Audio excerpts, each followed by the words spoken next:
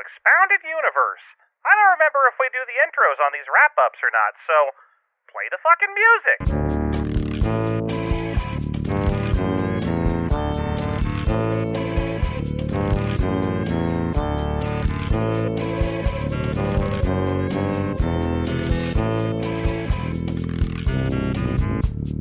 Hi, everybody. Welcome back to Expounded Universe, the Star Wars Expanded Universe novel discussion podcast. I'm your ever-tired host, Jeff, joined as always by my good friend and the other host of the show, John. John, how are you? I'm tired. You too, huh? Yeah, just a real sleepy baby today. Oh, I'm sorry to hear that. I have actually been dealing with a real sleepy baby today, all day long. She has been just having a time of it. Poor little girl. That's unfortunate. Yeah. But you know, it's okay, because now I'm recording a podcast and she's off somewhere, presumably fine. So, hey, that's as close as I can hope, right? I mean, she's presumably fine. Yeah. But, you know, I mean, sometimes you just gotta let them leave the nest. That's exactly how it is. Last I saw her, I had thrown her into a pool and wandered off while lighting a cigarette and not looking back. Indeed. I'm sure she's great. I'm sure everything worked out for the best. Every baby's a good swimmer. It's nature. Duh. Yeah, they come out knowing. Mm-hmm. Yeah, you think that cover from that Nirvana album was like a fluke or a digital manipulation in some way? No, that baby was hungry for $1. So hungry for $1. Mm-hmm. That baby was like, give me that fucking $1. I'll swim for it. I don't care. Gimme. Real photo. And Geddes took that photo. Yeah. So, well, I already asked you. You're fine. You're sleepy. We just finished reading Jedi Search, John. We did. We finished it, and it's done now. Mm-hmm. Do you want to keep doing the trilogy? I have the other two. No, I don't. Oh, damn it. I spent like $28 on that. Well, sucks to be you. Sure does. Don't worry. I'll take 14 of those 28 out of our shared income. Oh, no. Actually, I didn't buy those. I don't even remember what they're called. I Jedi and Jedi's Times. Yeah, it's Fast Times at Jedi High is the third one. Oh, man. Who wouldn't read that? It does sound pretty great, although I don't trust any given author we've encountered so far to do the pool scene, I'll be honest. Dalla's ponderous, copper-colored, fiery breast wrapped around her entire body like a trail of burning copper. Oh, no. It was very weird. She looks like a Kingdom Death miniature. Everyone was real freaked out about it, let me tell you. They were at first, and then she was like, it was also super hard to come up in the Empire as the world's first long-breasted alien. That's right. Normally, in the Empire. Normally, the Emperor is real prejudiced against long-breasted aliens. Yeah, which is crazy considering his choice of Force Switch dates. But, you know, who am I to judge, right? Right? Oh, wait, I'm Jeff. And that's John. Hi, everybody. Hi, welcome to Expounded Universe. There we go. We'll just use that one.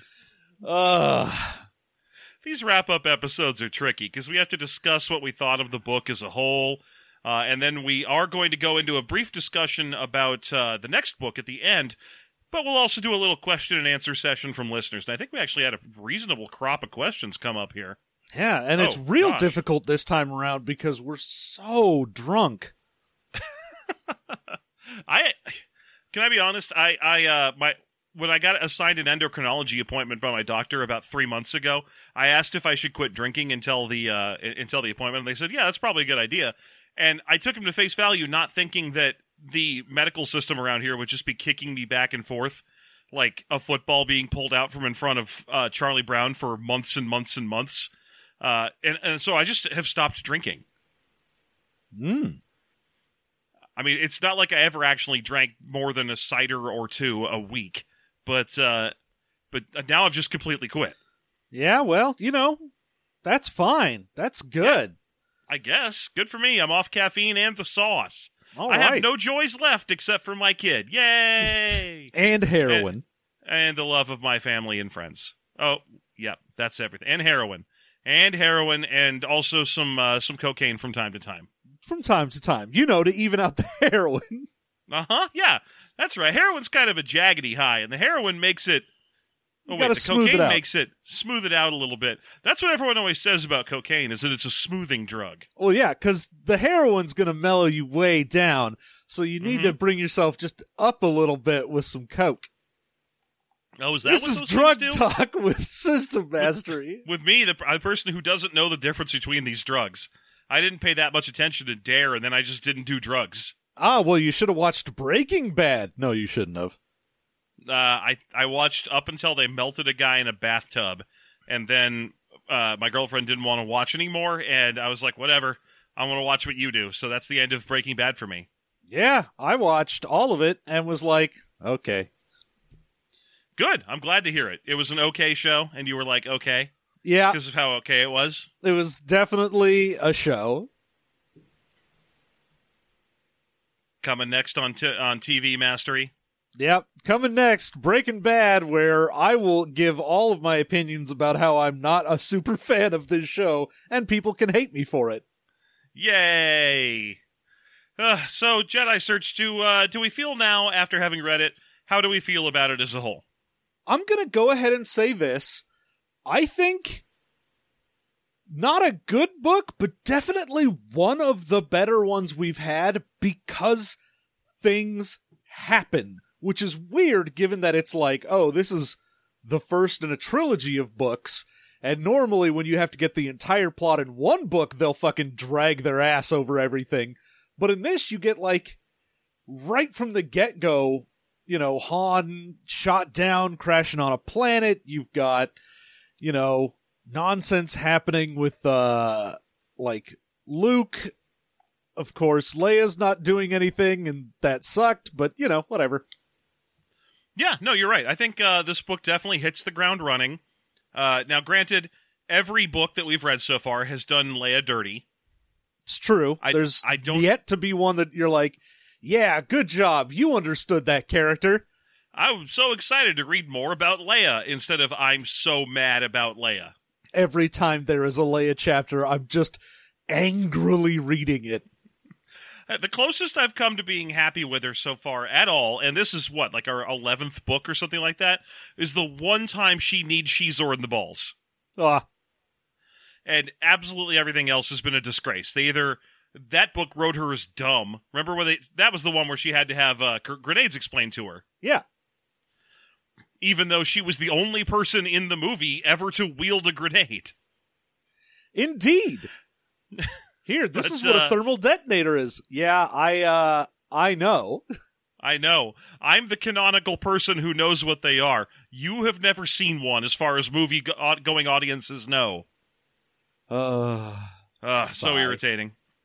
This is just no exception on that front. It makes her out to be unnecessarily grumpy, unreasonable, very unreasonable in particular, given that she could easily hire nannies and or droids to her heart's content. Yeah, and that, I mean, we talked about it during the book, but the fact that they want to put Leia in both a situation where it's like, oh, I'm a mom trying to have it all, and I'm so overwhelmed with work and kids, and you're like, you have all the stuff that you want. Yeah, no, she's vastly wealthy. I mean, they talk about it in this episode. She has like a really nice apartment that used to be the Emperor's. I mean, she's doing great for herself. It's just so weird that she has picked this moment to be like, I want my kids back. Oh God, it's so inconvenient to have my kids back. It's a shame I took them out of the incredibly complicated social structure I built for them earlier for their own safety and for their own upbringing. Yeah, it's like her selfishness sets her own problems into motion in this book. Well, the other thing is, we did have that point in one of the chapters where she mentions having an assistant that was dealing with something for her, and it's just so weird that you're like, then why don't you have anything else. Like, your assistant apparently doesn't take care of anything for you because you get fucking calls from anyone. Yeah, that is true. The fact that she has some sort of, like, aide, I think she said she has specifically, who doesn't screen calls for her, doesn't seem to take notes, doesn't hire anyone that she needs hired. Like, what is this aide even doing? Yeah, apparently, contacted one group once. Good job. Yeah. So, but yeah, there is exciting stuff going on. I mean, like, Luke in particular managed just to work in 3 or 4 different stories in this book. True. He goes to one planet, he goes to a different planet, he goes back home to yell at Leia some, he goes to a third planet, he's zipping around, he's doing things. Oh yeah, and I gotta say, I kind of appreciate Lando in this just for having the point where Lando, until the end of the book, is just, able to be kind of himself and go around and be like, I'm going to get in adventures, I can do stuff, I'm not just here to be, in charge of a facility, I can actually be a dynamic character that gets stuff done, and then, the end of the book, they just sort of immediately go, here's $1 million, go buy yourself a mining installation somewhere. Yeah, I was going to say, I'm not a huge fan of Lando's arc in this book, because it starts with him being like, hey, I lost whatever mining facility, don't worry about it, there's no need to look it up. Anyway, I just want to do fun shit for a while, because who cares? Oh, $1 million, okay, well, that's it for me. Yeah, the fact that they were like, oh, what's the arc for him? Oh, he's just a temporarily embarrassed millionaire, and then the universe realizes that and gives him $1 million. Yeah, I feel like that's one of the unspoken problems I usually have with Kevin J. Anderson because one of the questions we're going to be faced with today is Kevin J. Anderson as bad as I've been hyping him up to be for the many years that this show has existed? And one of the problems I have is that a lot of his solutions and viewpoints are just like a child's idea of a basic story writing. And in that case, it's like, well, how do we deal with Lando? Lando's not rich anymore. Oh, that's sad. Then someone gives him $1 million exactly, and he's rich again. Oh, he grew a big mustache, and now he's got his fingers in his suspenders. The one thing I was thinking about in here, when we were going over that whole, like, I've got 500,000 credits to invest in or whatever, and, sure, 500,000 credits, that's some money, but I can't help but think, if they're going to make him go buy a mining operation somewhere, isn't that going to be just ridiculously expensive? Like, way more than 1 million would get you. Oh, no, absolutely. If you think we know a couple of basics of what money is worth in the Star Wars galaxy, based entirely on our knowledge of what it costs to assemble a band, which is 500 credits, including tickets off planet. We also know the cost of a Guri robot, that is 18 million credits. Yeah. So, I'm sorry, 9 million credits. So what we know is that he received he was pretending to have about 1/18 of what it would cost to build a Guri, and that's how desperate Morith Dul was for that money.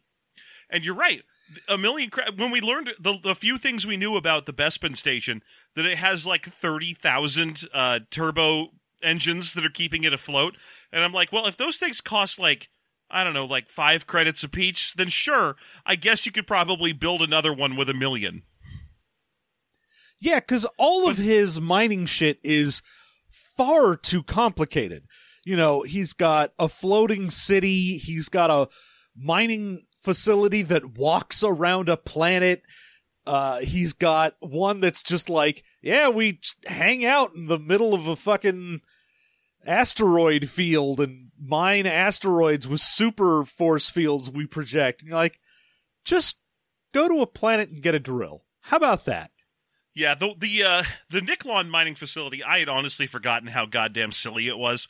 It doesn't just walk around, it's mounted on the back of 40 elephants. I mean AT-ATs. It's on the back of 40 AT-ATs. Yeah. Each one larger than the last. The mining facility's at a horrible slopey angle. No, there's just the last one is very tiny. Oh, okay. So, the last one in particular. So, really, it's 39 plus a little cute one. Yeah, plus the little baby one that follows around. The Dumbo of the Nickelon mining facility. He was built with just giant there robot for moral ears. support. Most of those robot AT-ATs just make fun of him.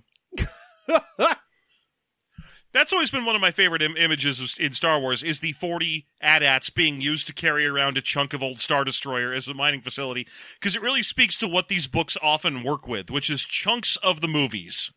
Yeah. Like, it's not enough to just be like, oh, it's a robot walking facility. It's on, I don't know, huge treads or something, and it just goes around the planet in circles. It's like, nope, gotta use things from the movies. In the movies, there were these robo-camels, so it's mounted on robo-camels. And also, it can't just be a facility we built. It's got to be a chunk of a thing we already know. Yeah, exactly. So I have a place in my heart for how blatant that silly thing was, and that was done under the Zahn books. Yeah, that's... I mean, at least I'll give it that it evokes an image in your head that's very strange. You're like, that's going to stick with me. Yeah. Yeah, So, okay, also, we've got to deal with what the Han arc was like in this book. I mean, Han's arc largely is a fun, rip-roaring adventure, right? He goes someplace, he gets caught, he gets thrown into prison, he engineers a daring escape, and then another daring escape, and then a third daring escape, and then he's done with the book. Yeah, but the Han but stuff really, is probably the best in here. Yeah, it's just a series of daring escapes. It's fantastic. It would have been fine all by itself. It does, unfortunately, have the problem of being bookended by the Leia arc, where every time he's like, and now I'm in even worse prison adventures, we have to check in with her, and she's like, I guarantee you he's just drunk. That drunk lout is probably out gambling somewhere, having the time of his life, while I'm here suffering, having to have a droid take care of my kids while I lounge in, I don't know, a giant faloofy dressing gown and have sandwiches brought to me by a floating droid. I like you could have just finished it with, he's off gallivanting around with his friends while I have to have my children raised by a droid in earshot. I have to hear them cry. Are you kidding me? Whose idea was this? Mon Mothma doesn't have to deal with this shit.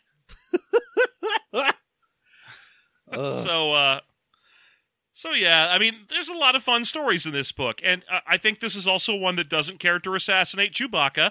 He's not bored at any point, and he is instead angry and kind of motivated on his own and has his own little storyline even.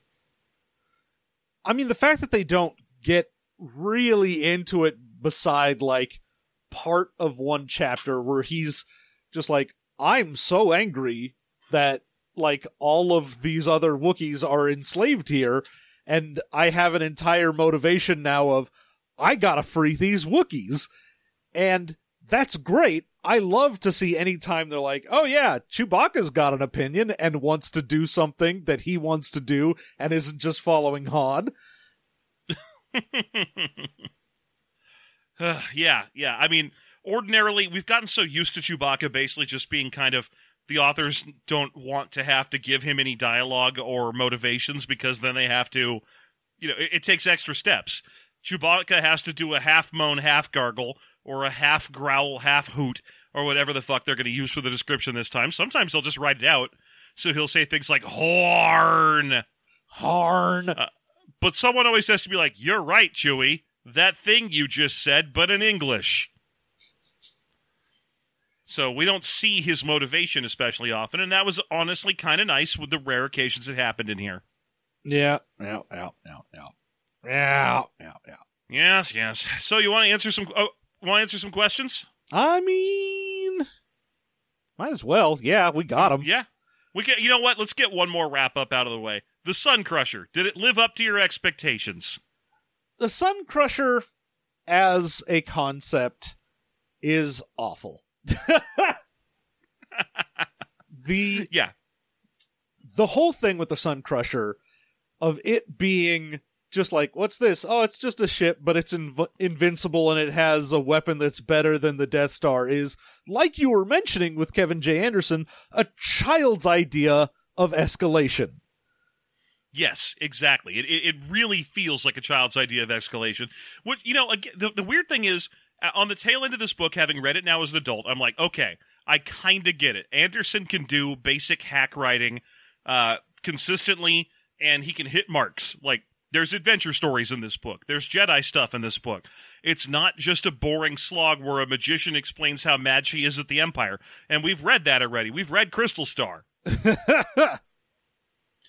So there's everything you need for it to be a rip-roaring story. The problem is the actual beats, like the assembled pieces, are just children toys. Oh, an even better Death Star. An extra Death Star. Lando wins $1 million because he catches a runaway boyfriend. It's just silly. Yeah. And there's it's something Star to be Wars said silly. for silly stories in Star Wars, but it's when you're like, I'm going to tell something silly, but I think that it's super serious. That is the issue. Yeah.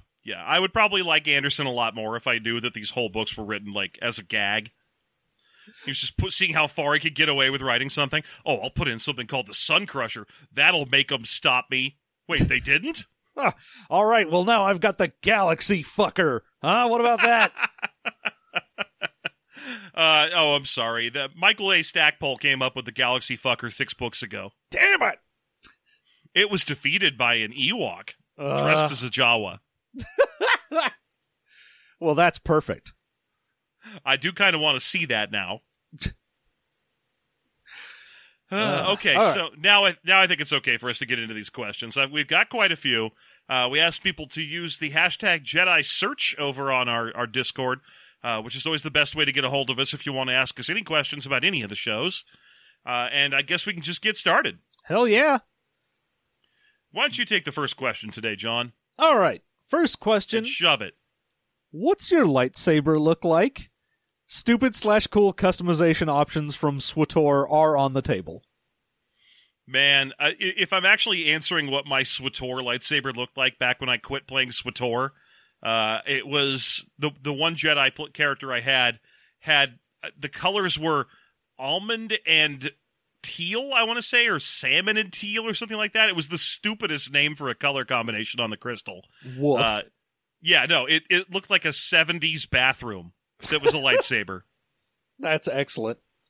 I had picked it intentionally because no one else ever used it. It was cheap as dirt, and oh my god, was it ever ugly. I mean, that's why. You can get it cheap as dirt. Everyone's like, ew. Yeah, and I had a lightsaber that I had picked up out of some box I got for free because I was a subscriber that added a lens flare effect to the base where the lightsaber came out of the little housing. Which is great. It was. That was kind of the premium of SWTOR, was you could sometimes get a lightsaber that did a little extra something with the light effects. Like maybe it had crackly ripples on it or something. Yeah. Now, and I got the auto lens flare one that made it look like it was from the old movie posters, except nice. Salmon and teal. Now my lightsaber obviously is going to be I would have a black core on it, obviously, with a white shimmery outline on it. Oh, perfect. Yeah, that way it looks more like bird it'll poop. be great. And then I'll hit someone and be like, that was good luck. Yeah, no, I'm picturing a white ring around a black core, and I know that was one of the things you could get in SWTOR. But to me, I hear that, and my immediate thought is, ew, a Mike and Ike. I do not want this item. Yeah, no, the Blake and Ike's. Yeah, the Blake.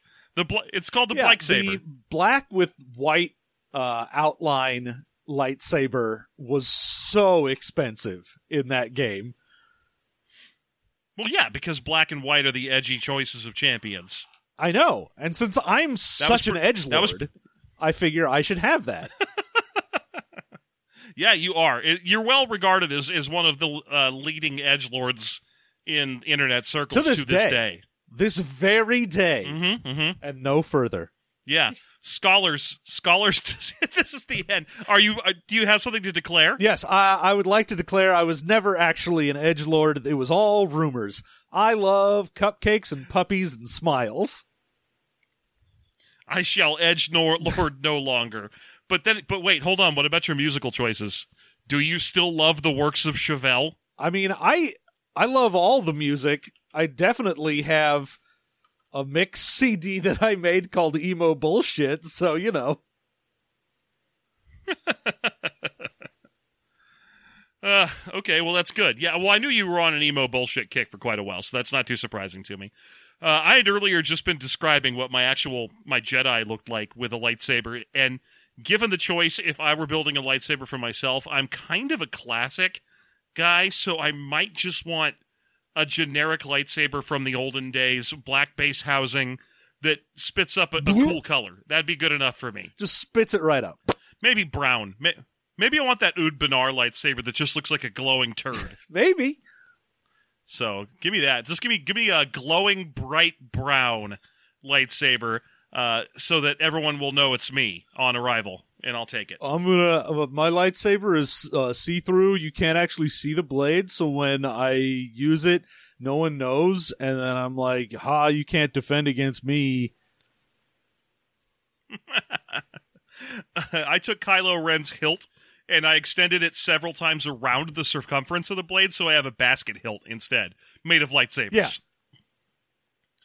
And then each one of the lightsaber hilt ends in another little lightsaber that sticks up again, so they all point forward, and it's more like a light sai that's circular for some reason, and that's super awesome, and I think everyone will agree. I think we can all agree that this amalgamation of various bits is super cool and rad.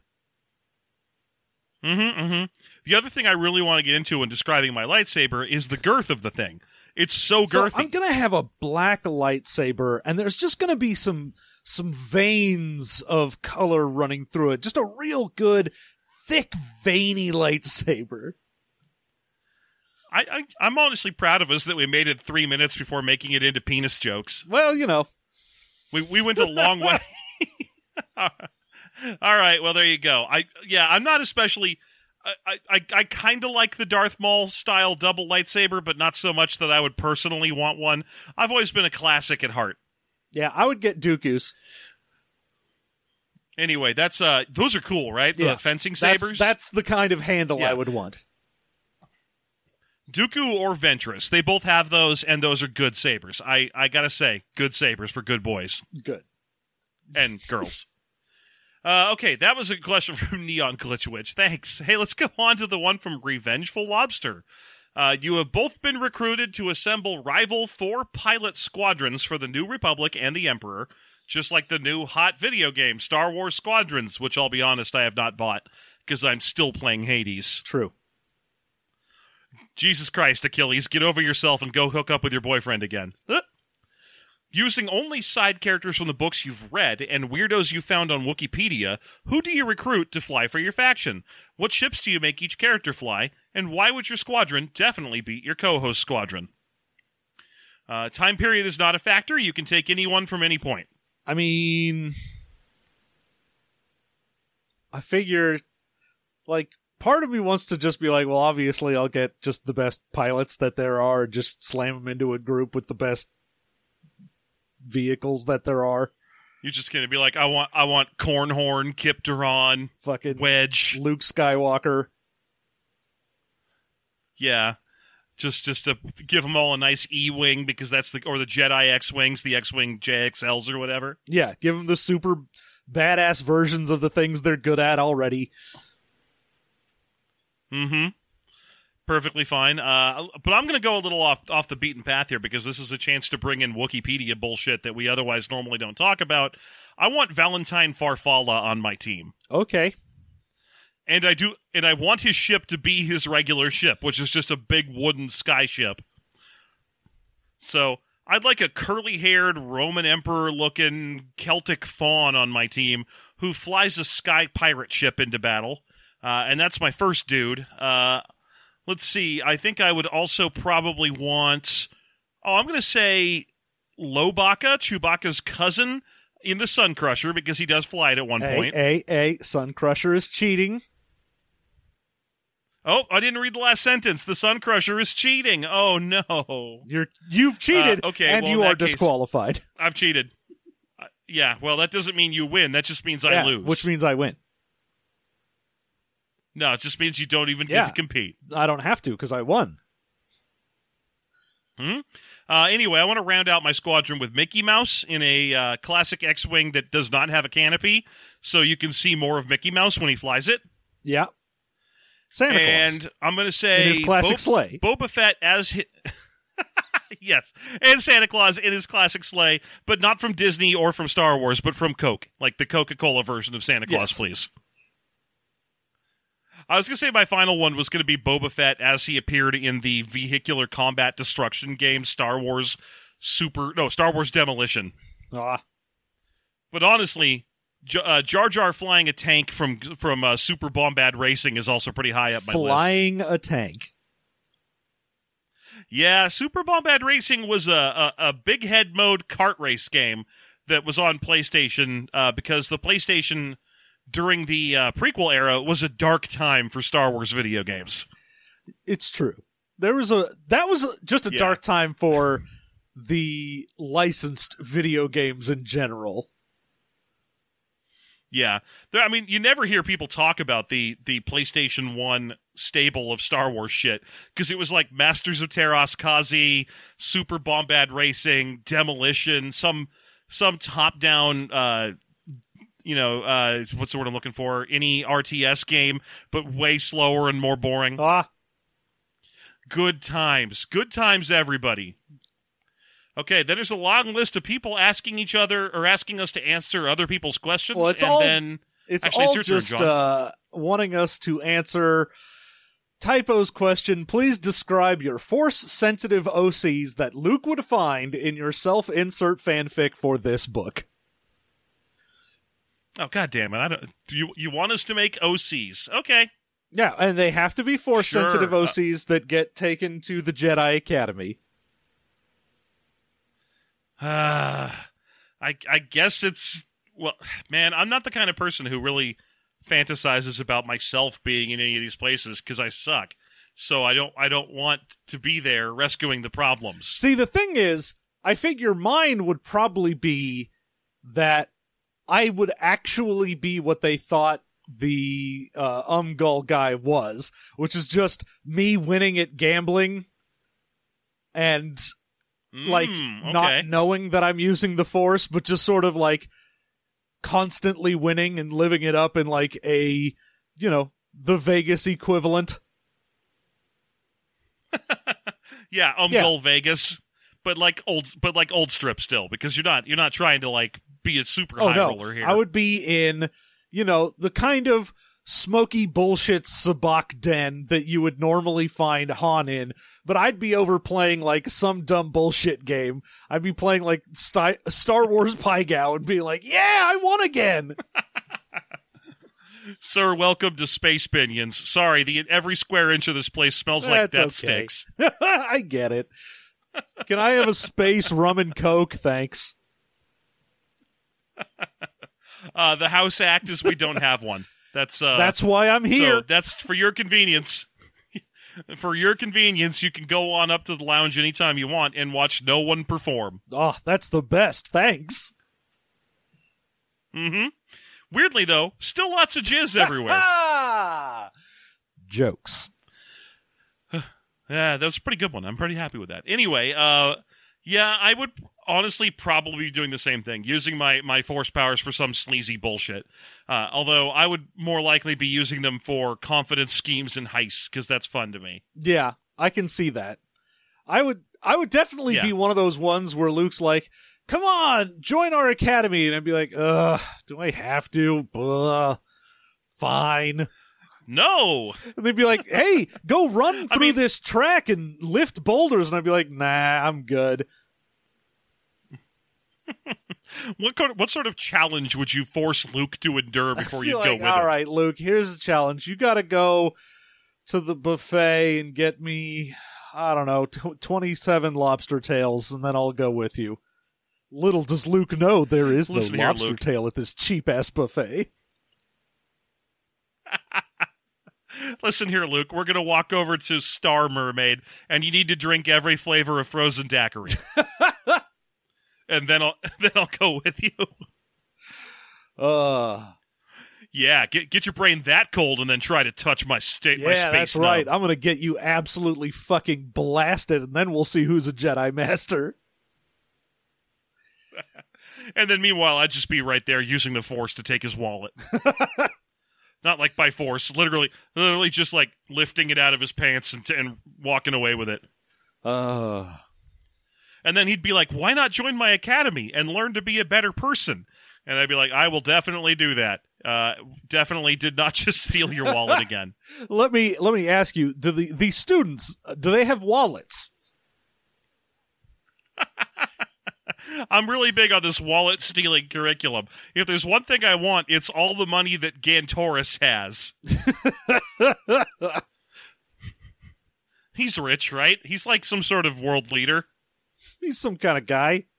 Yeah, some sort. Okay, let's see. The next one's from Slings and Arrows. We can simplify this one pretty quickly. Would you ever consider reviewing a comic? The old Marvel comics are generally awful, but the Dark Horse ones actually have some really cool stuff in them, as well as crazy Star Wars bullshit. I really like the X-Wing Rogue Squadron comics from the 90s. I don't know that a comic review would work for us. They're very, visually driven. Yeah, and it would...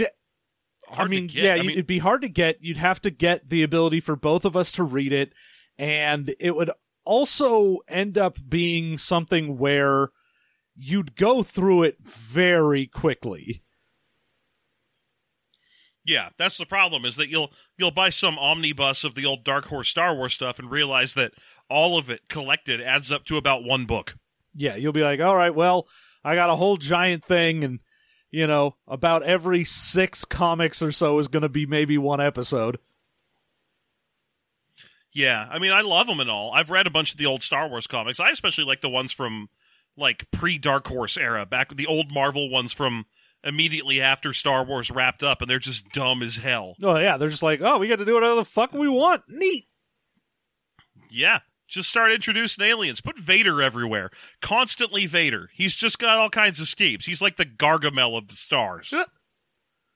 Just has, he's, I'll get you next time, Jedi. That was a good era for him. It's true. So, I mean, we have kind of the same problem with comics that we do with trying to read young adult or child Star Wars fiction. The bang for buck isn't great. We end up having to buy a lot of it, and it just doesn't last long enough to make for good, compelling, long-form entertainment. And I kind of feel bad making fun of stuff that's like, here's a thing for kids. And you're like, yeah, of course it's kind of dumb. It's for kids. Who cares? You can't let yourself fall down that rabbit hole. Remember that's how they try to defend the holiday special. Yeah, well. Okay, what else we got? All right. This one is from, let's see, Lindworm. How would you write a scene of dialogue between Chewbacca and R2-D2? Please provide an example with at least one instance of the word Harn.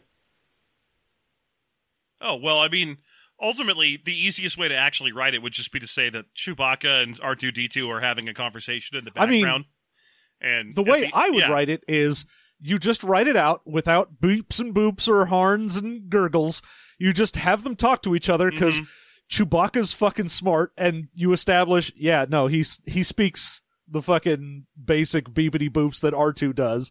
And, R2 is a droid and can just have sheer Wook or whatever programmed in, and they just talk about what assholes everyone else is. That would be great. Hey, what's up, R2? Oh, hey, Chewbacca. How you doing? Oh, not invested. Don't really care. Same. Yeah, I'll perk up if I get a chance to murder someone in comical fashion. Oh, me too. Oh, man, we should be best of friends. Why don't we become best of friends and not tell anybody? No one can tell what we're saying right now except for 3PO, and nobody cares about that guy. Yeah, 3PO fucking sucks, I can hear am I you. right? I'm right Remember over when here. I had to carry him around? Shut up. Nerd. Get out of here, nerd. Don't make me take you apart again. R2 and Chewbacca, just the Revenge of the Nerds jocks in the background of every scene. Yeah, I kind of prefer the idea that they're like Achewood grade, like low rent stoner types. I'm just Just imagining sort of hanging out back. What's up? Nothing. I'm imagining Luke being like trying to explain the Force to someone, and he's like, and it flows around you and in you, and it connects everything. And just in the background, you hear, and it's just translated, nerd. Yeah, I'm digging this characterization we're coming up with as we do, that they're both just disaffected assholes who have been hanging around the whole time because they've got nothing better to do. They're basically just the Silent Bob and God, what's the other guy's name? Jay and Silent Bob of Star Wars. Real dirtbags.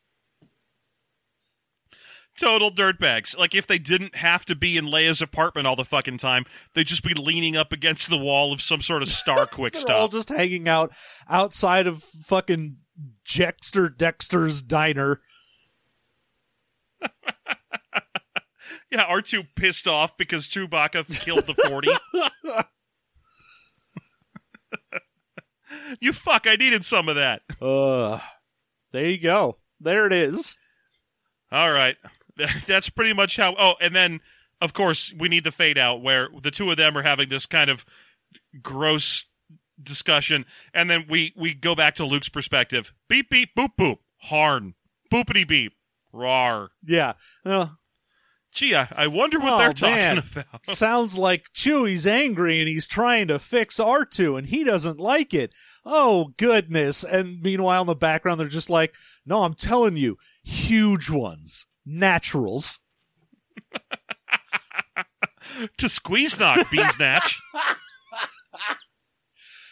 Woo! From Phil's Spooky States, Jedi Search, is there anything in this book that strikes you as a particular hallmark of Kevin J. Anderson when compared to his other work? And we already got into that in some great detail earlier when we mentioned how he's a prolific writer who knows how to hit marks, but every idea he has is a 9-year-old's idea. Oh, yeah. And this book feeds right into that. It's just very, like, you can't hit me, nuh-uh, I have a secret force field of Star Wars. Mm-hmm. And all the villains have to layer on the villainy. So you got this Morath Duel character who's like, yes, I'm an evil, backstabbing mining weirdo who rose to the top through backstabbing. Okay, I get it. You're very evil. Also, I hired a murderer as my number 2 and watched him murder other people. Got it. I have a rape dungeon where I keep rape slaves, and then I force my children to be work slaves till I kill them. Okay, I get it. It's cool. We get it. You're horrible. I understand. You should die. We all get it. Also, I eat gross bugs. Yeah, that's fine. Yeah. After the first ones, I feel like you could have skipped that. I feel like you probably shouldn't have ended on that one. You have to learn how to put the lead at the right spot, but you should have led with the I eat gross bugs one. Now it just feels awkward. Okay. What else? What do we you have think here? is at the root of why R2 and Chewbacca never get anything to do in these books? Oh, well, I think we've well established that at this point. It's because they don't want to do anything in the books. We don't usually see it, but the occasional times in the books when people are like, hey Chewbacca, can you take care of this? He just kind of goes, ugh, which is, fuck you in Shriwook, and they just deal with it. I mean, from a writer perspective, I assume they never do anything with them because it would be harder to get into the mind or motivation of either of these two. Chewbacca, I think you could definitely do from the perspective of there are books. You can. Yeah, there are books out there. Well, I don't think there's a whole Chewbacca one. There's a number of books where he gets whole chapters to himself and has whole I think arcs. Chewbacca's easy enough to do, but because he's not a human character, most writers aren't going to try and do that.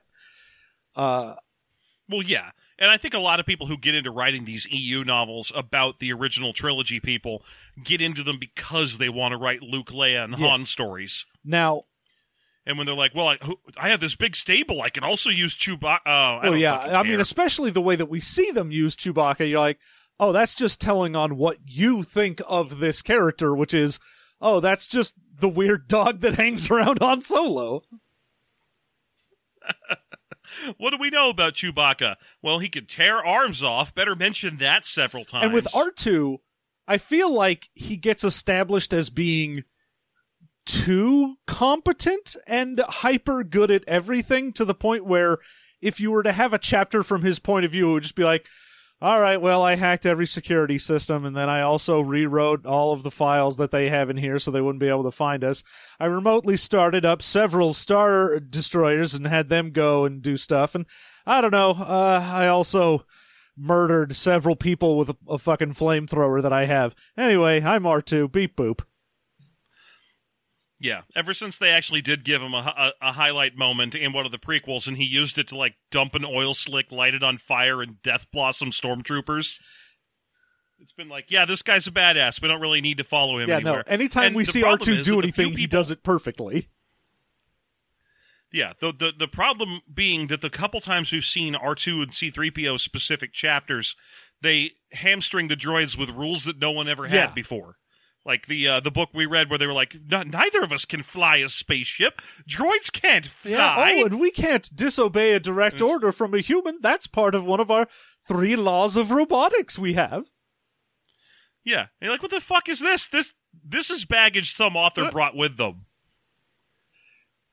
So, yeah, I think that's a big part of it. I would now that we've come up with our characterizations for Chewbacca and R2, I would like to see that book. I would like to see it. That's just the two of them. I would like to see the baby. No, but just a story where they reluctantly go on an adventure that they absolutely don't want to. Like, everyone else is off doing usual EU bullshit. No. Oh, Han's kidnapped Leia to marry her again. It would be very amusing to have an entire book that centers around them, and you just get bare snippets of what the main plot would have been while they're doing their own dumb bullshit.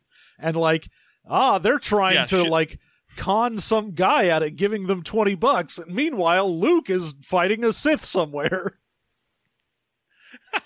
That's it. The two of them are working a 2-man pigeon drop on some unsuspecting Coruscant businessman. And then, like, a ship larger than the Executor pops in out of hyperspace. Luke standing on its deck and fighting 5 Sith Lords. And then they look up, and then it just warps away again.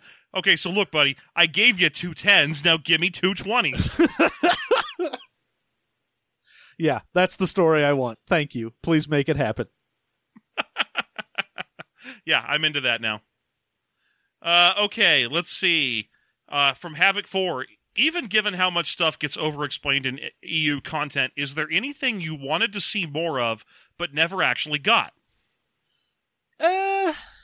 Wow, that's tricky, because honestly, I've almost invariably hated everything. Yeah, that's the problem, is I can think of like, oh, what stuff I don't know, but I'm like, I don't care and don't want to know. I don't need them to explain, like, the toilet situation on the Falcon. Like, that's not a thing I need. I mean, luckily, the Mandalorian show did finally show us what a toilet in Star Wars looks like. And it just looks like a toilet. Good. Yeah, so, in case you were really curious, if it was burning a hole in your head, now we know. It's in the first episode of Mandalorian. Okay, so I guess one of the things I'm really curious about is the storyline between Zaveri and Han. Because the storyline for it doesn't make any fucking sense, and it sounds awful, and I'm very curious, like, what the shit happened that led to a situation where Han, young, rebellious, not in the Empire learning piloting, and not on Coruscant either, but instead sleeping up to his neck in mud back-to-back with a stage magician. I want to know how that got to there. I mean, I get it, but I understand, and I feel like that was a character that was like, oh, this probably, like, someone's gonna want to pick this one up and run with it. No one cares. No, Zaveri Yeah. went nowhere. Because it was so weird to be like, I mean, hey, I've got a long, complicated, tangled history with you, Han Solo. Let's not discuss it. Bye! yeah, and when you do finally learn about it, you're like, no, that can't possibly be Han's backstory. He doesn't have time in his backstory for a year-long campaign against some random Imperial. I mean, he's got so much stuff in his backstory at this point that whatever. I think he, dilates time around himself. No, he has to at this point, because between the movie, also he has 2 trilogies dedicated to him pre-Empire. Yep. No, the dude's had a busy life, a very busy life indeed. Mm-hmm.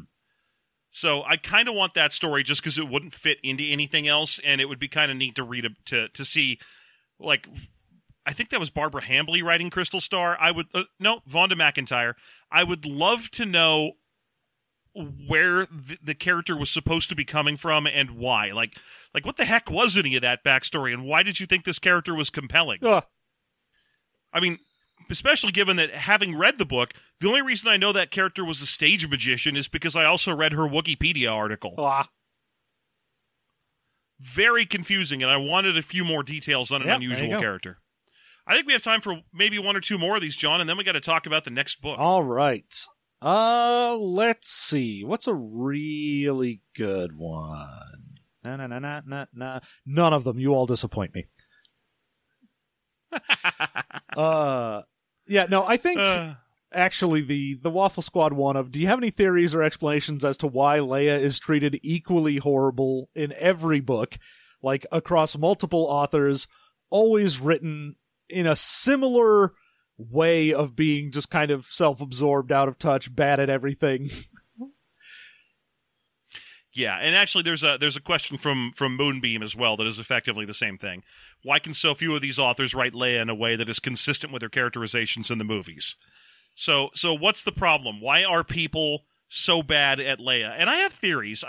I feel like it's because they've kind of siloed our 3 heroes into types of adventures.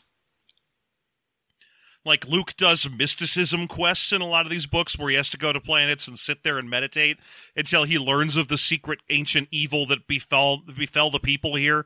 Han has to do his quests where he goes and talks to pre-rebellion contacts.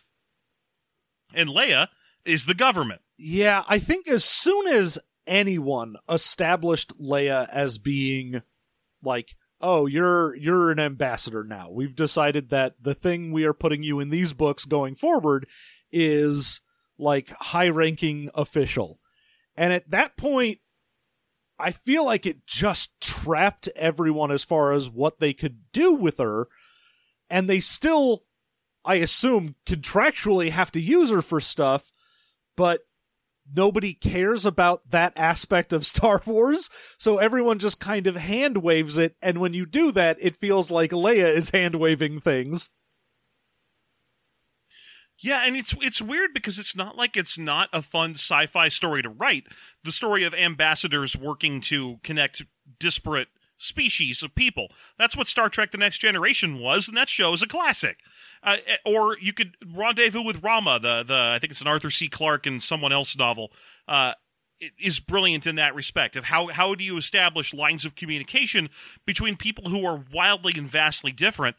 It would be an interesting way for them to go with her character, but instead it's always just her whining that alien species are mean to her. Yeah, it's just, ooh, these weird green bastards don't like me and they don't give me things that I like. And they're so mean, and I just want to have a nice time. And you're like, just fucking... I understand that it's probably because no one wants to write that book. Everyone's looking to write a cool space opera adventure, and they are forced into doing this, so you're not going to give it any time. And that's what you would need to make it a decent story. Yeah, but she's got to be in the books because she's got to be in every one of the books, and she has to be in them roughly as much as our other leads, so everyone has to come up with these little ambassador storylines for her, and they're bad at it.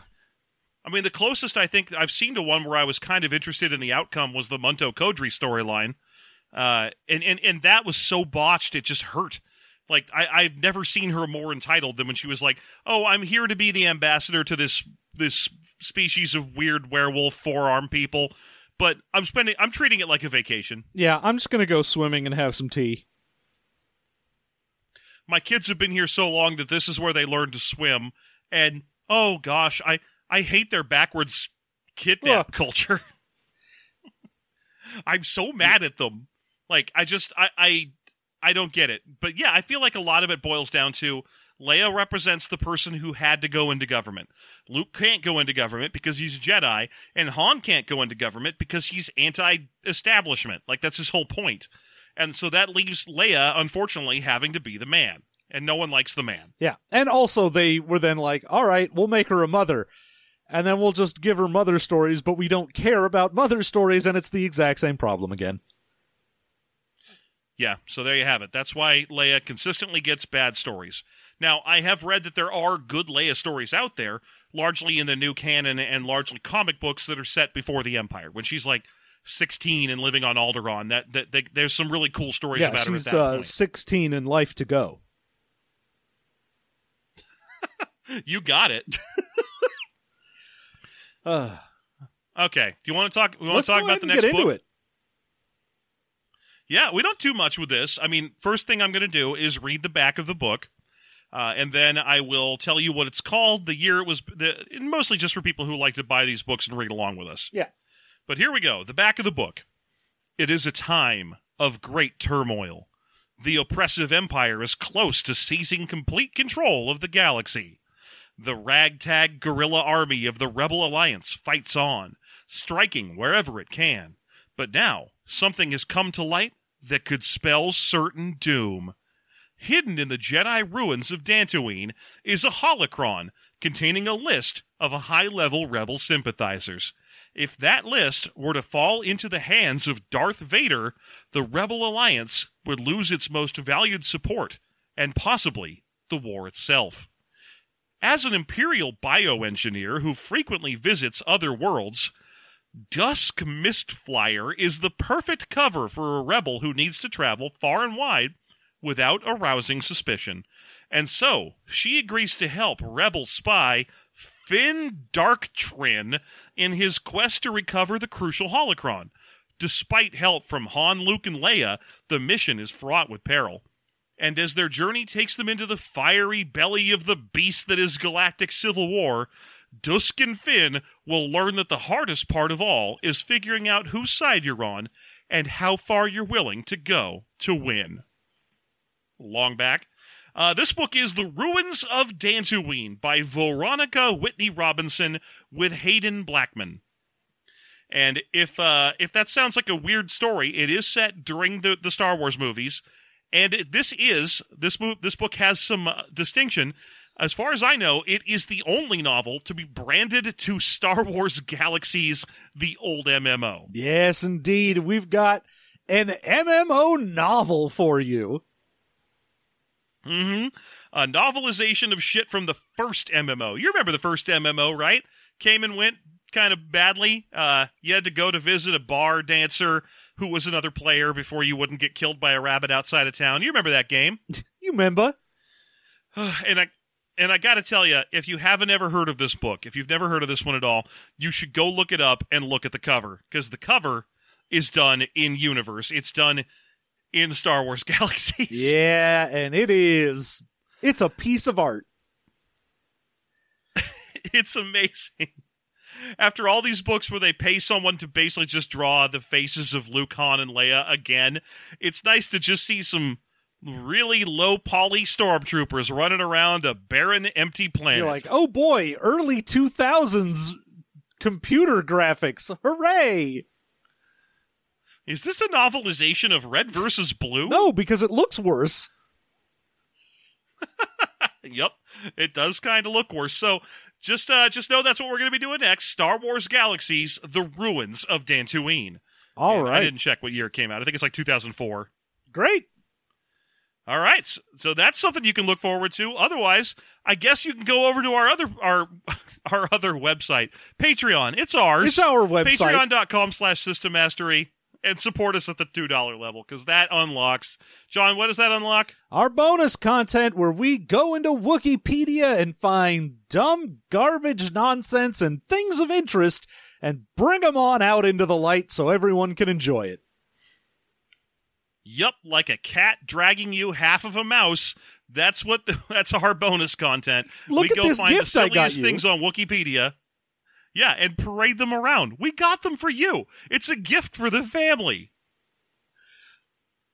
And we find some wild stuff ever since I found out about Valentine Farfalla or the Firebird Society or the Meat Lump Gang.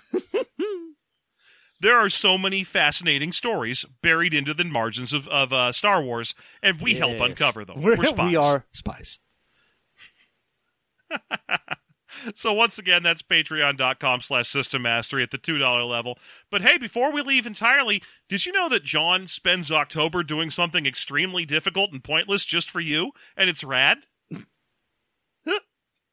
He's doing it right now. Very difficult and pointless. Yeah, he jerks off all October long. And if you want to find out what it's like for John to jerk off all October long, go to his OnlyFans. It's all FAP October here.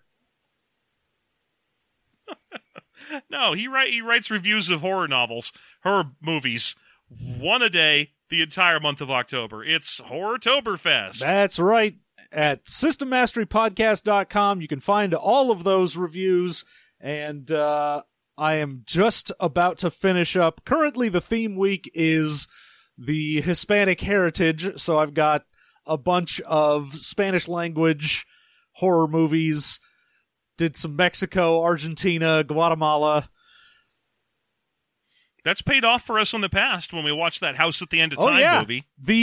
I will say this. Check out the review for Terrified. It is the Argentinian horror film. It is fantastic. Absolutely amazing. Yeah, I've been reading your reviews, and the one about the kids who, I think it was called, like, They Can't Be Afraid of Tigers or something. Oh, tigers are not afraid. That was like, yeah, that looked really good, but too sad for me right now. Just, I couldn't, I read it, I was like, nope, no thank you. I'm glad someone made it. I cannot watch it. Yeah. But that's awesome, and you've been doing that before for years. We even started the really podcast.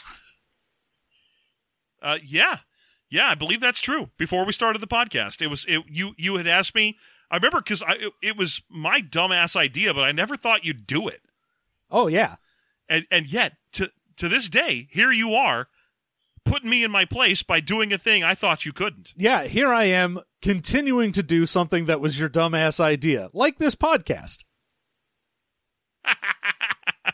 Hey, this particular podcast was my brother's idea. System Mastery was my idea, and I take full blame and responsibility for that. All right, well, that's the couple of things that we're up to right now. Thank you so much for listening. We'll see you over on the Patreon. Otherwise, do note that we take a week off on Expounded Universe episodes between books, so we'll see you in a few weeks with yet more exciting Star Wars content. Look forward to that. Thank you so much for listening. I've been Elan Sleazeboggiano. Harn.